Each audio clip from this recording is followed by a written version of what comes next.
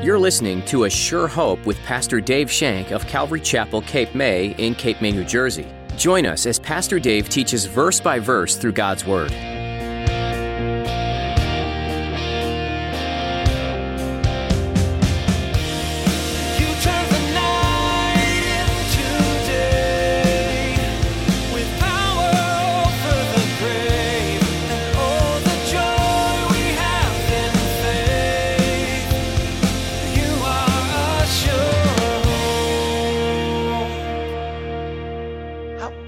It is to know that God is always watching us.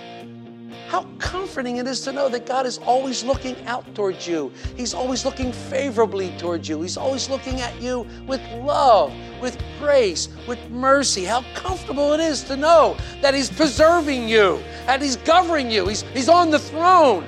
He always works in our lives constantly. That traffic jam you're into may be protecting you from an accident that's happening way down the road that you might be involved in. A new dad holds his son in his arms, being gentle with him. A dad of a young boy protects his son from going into the street where a car is rushing by. A father of a grown man looks out for his son by leaving an inheritance for him. Well, today, Pastor Dave talks about God being a loving and caring father. Now here's Pastor Dave in the book of John chapter 5 as he begins his message, The Claims of Jesus Equal with God. You are sure. We're going to be looking and we're going to be reading in John 5 as Jesus now responds to the religious box. He responds to the religious box by making three significant claims about who He is. So if you have your Bibles, turn to the Gospel of John chapter 5, specifically through verses 16 through 23. 16 through 23. So if you can find the Gospel of John, turn to chapter 5. You're looking at verses 16 through 23. Let me read aloud if you'd like to follow along silently, please. John chapter 5, verse 16. For this reason the Jews persecuted Jesus and sought to kill Him, because He had done these things on the Sabbath. But Jesus answered them, My Father has been working until now, and I have been working. Therefore the Jews sought all the more to kill Him, because He not only broke the Sabbath, but also said that God was His Father, making Himself equal with God. Then Jesus answered and said to them, Most assuredly I say to you, the Son can do nothing of Himself, but what He sees the Father do, for whatever He does, the Son also does in like manner. For the Father loves the Son and shows Him all things that He Himself does, and He will show Him greater than these, that you may marvel. For as the Father raises the dead and gives life to them, even so the Son gives life to whom He will. For the Father judges no one, but has committed all judgment to the Son, that all should honor the Son just as they honor the Father. He who does not honor the Son does not honor the Father who sent Him. So, you ask anyone, everywhere, no matter where you go, it seems like everybody, every place has an opinion about who Jesus is. Many see Him as a compassionate man. Some call Him a wise teacher. Others regard Him as a great prophet. Several years ago, C.S. Lewis, in his book Mere Christianity, wrote these words concerning the identity of Jesus: liar, lunatic, or Son of God. Quote, I am trying here to prevent anyone from saying the really foolish things that people often say about Him, Jesus. Things like, I'm ready to accept Jesus as a moral teacher, but I don't accept His claim to be God. That is the one thing we must not say. A man who was merely a man and said the sort of things that Jesus said would be not a great teacher. He would indeed be a lunatic on the level of a man who says he's a poached egg. Or else, he would be the devil from hell. You make your choice. Either this man, Jesus, is the Son of God, or else he's a madman or something worse. You can shut Jesus up for a fool. You can spit at Him and kill Him as a demon. Or you can fall at his feet and call him Lord and God. But let us not come with any patronizing nonsense about this being a great human teacher, unquote. Interesting words. Very interesting words from C.S. Lewis. Let's get real for a moment. If I stood up here today and I declared to you that I was the Son of God, and I declared to you that I was equal to the Father and fully God, you probably would think, if you don't already, that I'm a lunatic. You would probably think that I've lost my marbles somehow. I see the smirks on some of your faces. You think that now. You think that regardless, don't you? That's okay. I love you anyhow. Because I am kind of goofy sometimes. And rightly so. You should think that if I ever said those kind of things. In fact, you should stone me, drag me out behind your car for about a half mile. But what about Jesus? What did Jesus say about himself? We're talking about Jesus' words. We're not talking about what the disciples thought about him. We're not thinking about what the Pharisees thought about him. We're saying, what did Jesus say about himself? And that's what's in our scriptures. And we examine these scriptures as Jesus now comes back against the religious box. You remember the religious box? When Jesus said these things, was he lying? Was he a lunatic? If he is neither of these, then he must be the only other option. Lord of all. Lord of lords and King of kings. We studied as Jesus deliberately challenged the legalistic traditions of the Jewish religious leaders by healing the lame man on the Sabbath. The religious leaders, if you remember, had taken the Sabbath day and they made it by their man-made laws and regulations, this beautiful gift that God gave us for rest, they made it into a prison with nothing but laws and regulations and all sorts of things. Man-made traditions, man-made laws. And remember, we said that there was this Mishnah, and the Mishnah was the Jewish interpretation by the Pharisees of what the commandments said. That according to the Sabbath, there was no less than 23 chapters that told you what you could not do on the Sabbath. 23, including wearing your wooden leg or your wooden teeth. 23 chapters to interpret these words. Remember the Sabbath day and keep it holy. 23 chapters. So the religious leaders now completely disregard the miracle of the lame man walking.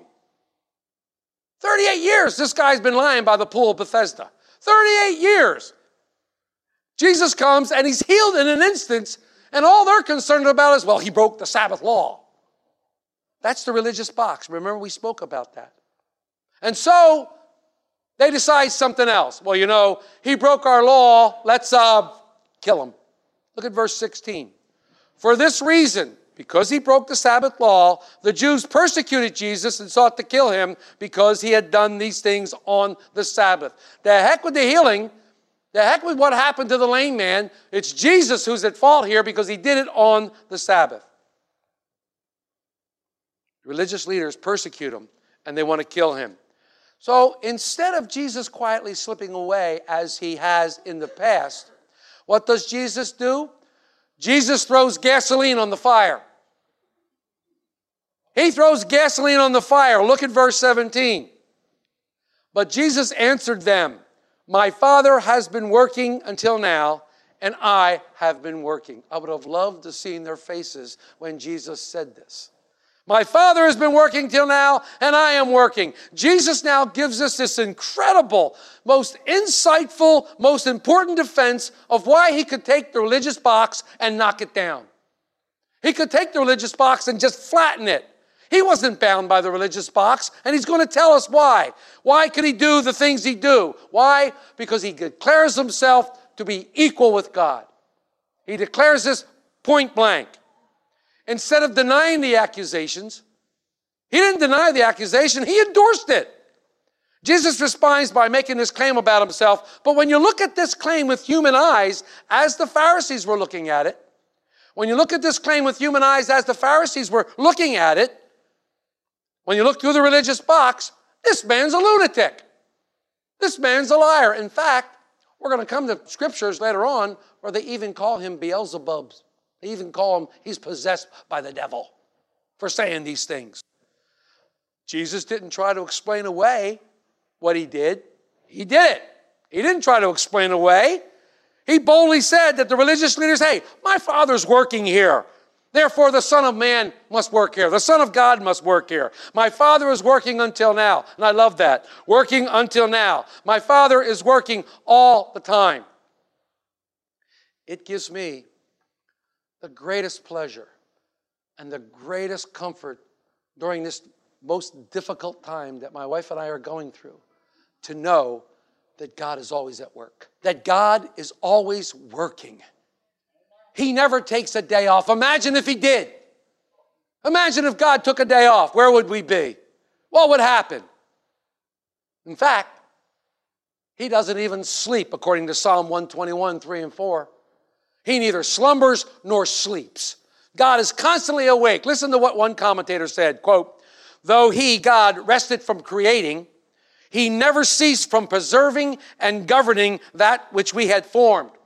For nothing can exist or continue to exist without the continual energy of God, unquote. I love that. How comforting it is to know that God is always watching us. How comforting it is to know that God is always looking out towards you. He's always looking favorably towards you. He's always looking at you with love, with grace, with mercy. How comfortable it is to know that he's preserving you, that he's governing you. He's on the throne. He always works in our lives constantly.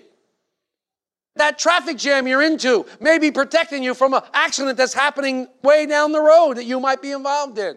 All these things, God is at work mightily at your lives. He's working even now as you sit before him. He's working right now in your lives to things that you might not even discover until next week or next month or whatever. He's working mightily in your lives. He works all things together for good for those that love him or are the called according to his purpose. God is working mightily in your lives, even today, even right now. And for those of you who are hurting, trust me on this, folks, from those of you who are hurting, God is listening to your cries. He hears your pleas. He knows your sorrow. He sees your affliction, and he wants to be there for you. I will never leave nor forsake you. He is always with you in the midst of the storm. He's there right beside you. Always working. How blessed it is to know that at no time is the throne ever vacant. No time is the throne. Well, I've been on here for 6 hours. I'm going to take a break. Earth, good luck. Praise God, that doesn't happen. He never leaves the throne. Never leaves the throne. You see, this drove the religious leaders nuts. This drove them nuts. By using the term Father, Jesus takes the issue to a higher level. He takes the issue to a much higher level than the Sabbath day. Oh no, he pushes the envelope, gang. He pushes the envelope. Namely, he's saying, I have authority because I am the Son of God. If God is his Father, then Jesus is the Son. The religious leaders are recognizing that immediately because the Son of God is a name for the Messiah. The Son of God is a name for the Messiah. In verse 18, we see how this infuriates the religious leaders. They immediately are just confused, and look what they say. Therefore, why? Because Jesus worked on the Sabbath, and Jesus said, my Father is working. Therefore, the Jews sought all the more to kill him, because he not only broke the Sabbath, but also said that God was his Father, making himself equal with God. Let's kill him. How dare him say that?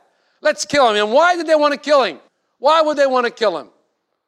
Because to make yourself equal with God is blasphemy. It's blasphemy, and blasphemy carried the penalty of death. They thought anybody who would say this is filled with arrogance. Can't be saying this. But the next words that Jesus speaks reveal his spirit. Reveal how spiritual he just is. Let's read verse 19. Then Jesus answered and said to them, most assuredly. Now, some of you who read the old King James, you'll get a verily, verily there. It simply means pay attention. Pay attention. Verily, verily. This is important. Pay attention. I used to tell you about the old science teacher I had, old biology teacher. Every time we're taking notes and he wanted our attention, he would say, now hold on tight, folks. We're going around the corner. Jesus saying to them, hold on tight, gang, we're going around the corner. Most assuredly, I say to you, the Son can do nothing of himself, but what he sees the Father do. For whatever the Father does, the Son also does in like manner. The Son can do nothing of himself. In other words, Jesus never takes the initiative. Why?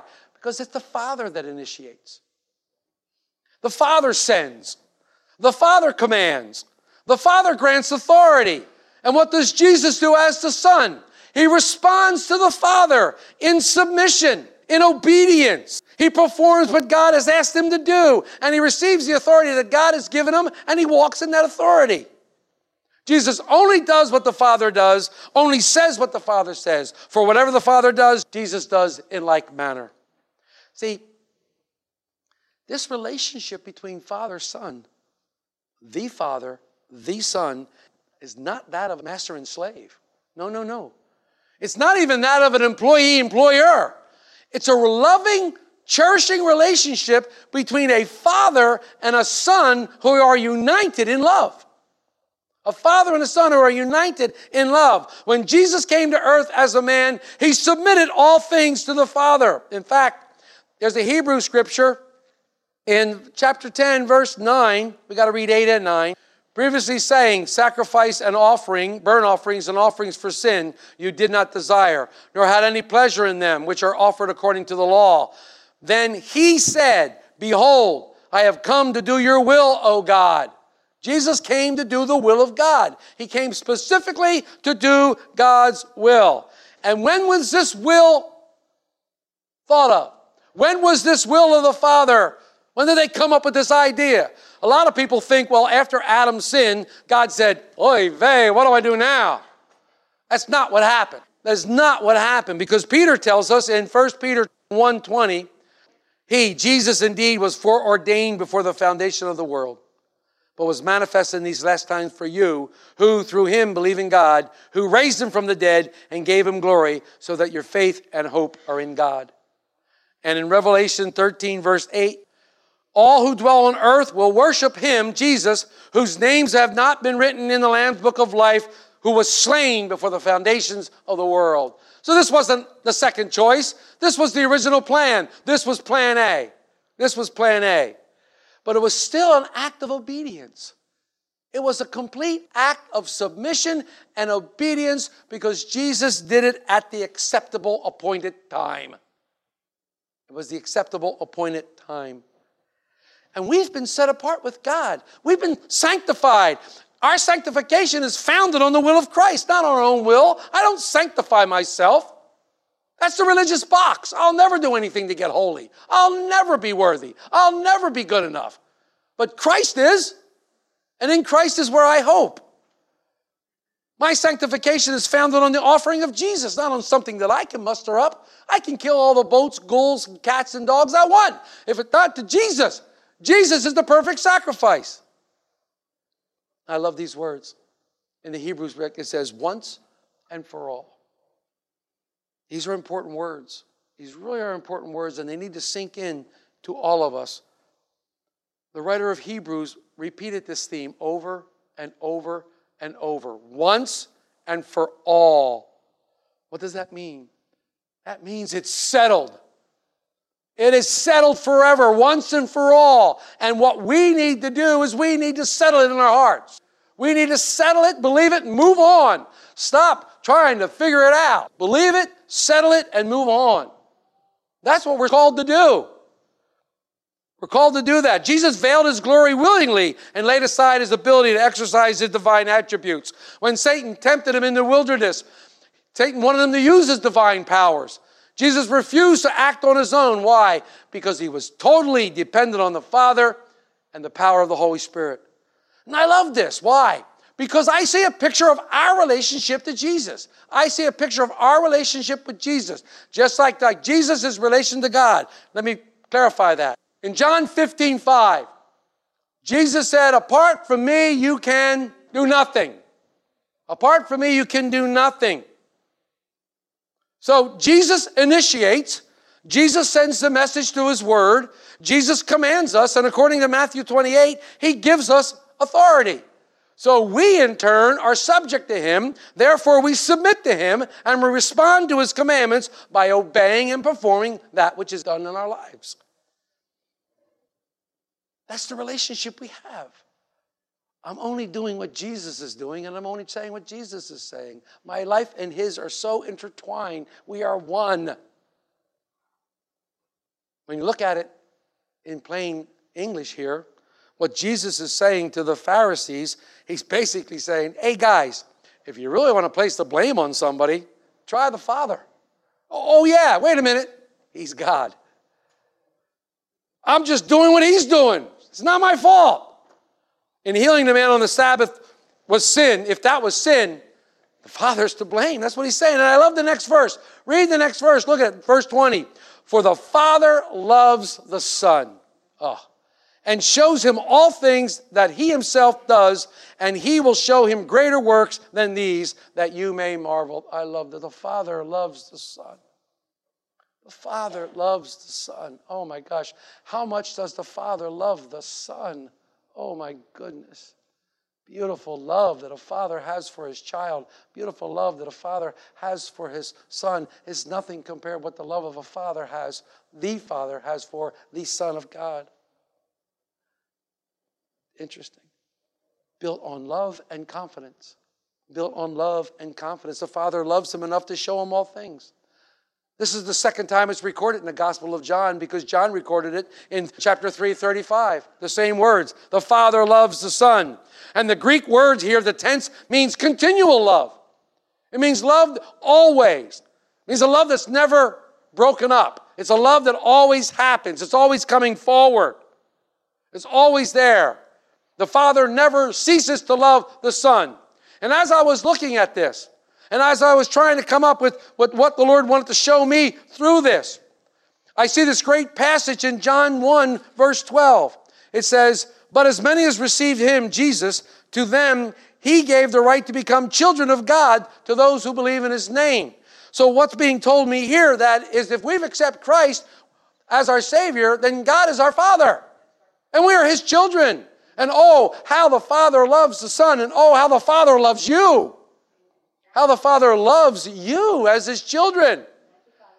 He loves you and it never ceases coming towards you. His love is new every morning. His love constantly comes to you like the waves of the ocean. Constantly pouring out upon you. Constantly showering and coming over you. Constantly there for you to rely on. His love is perfect.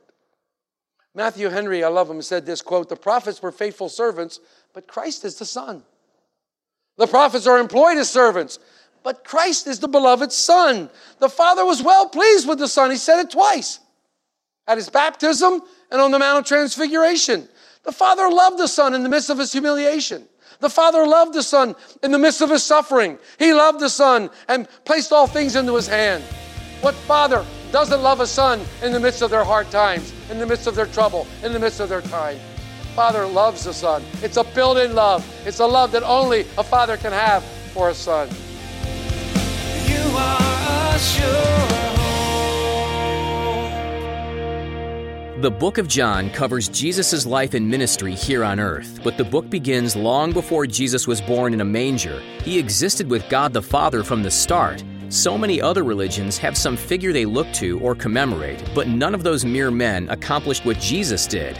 Jesus came as a man and died, but then he came back to life because he's God. No other man can claim that remarkable feat. Only God could do this, and therefore, the only true one to follow is Jesus. What might be holding you back today in believing all that God says he is and does? If you have some questions you'd like answered, we'd be happy to try and answer these questions or pray with you about what's weighing on your heart. Please don't hesitate to call us at 609-884-5821. Again, that number is 609-884-5821. Keep looking to Scripture for answers and know that we care about the journey you're on. We're so glad you tuned in to A Sure Hope today. You can hear more messages like this one from Pastor Dave at our website. Just click on the Messages tab when you visit ASureHopeRadio.com. We'd love to meet you too. Find out how you can join us for worship at Calvary Chapel, Cape May by visiting ASureHopeRadio.com. You'll also find us on Facebook and YouTube. Links for both are at ASureHopeRadio.com. There's more to learn from the book of John next time, so be sure to join us again on another edition of A Sure Hope.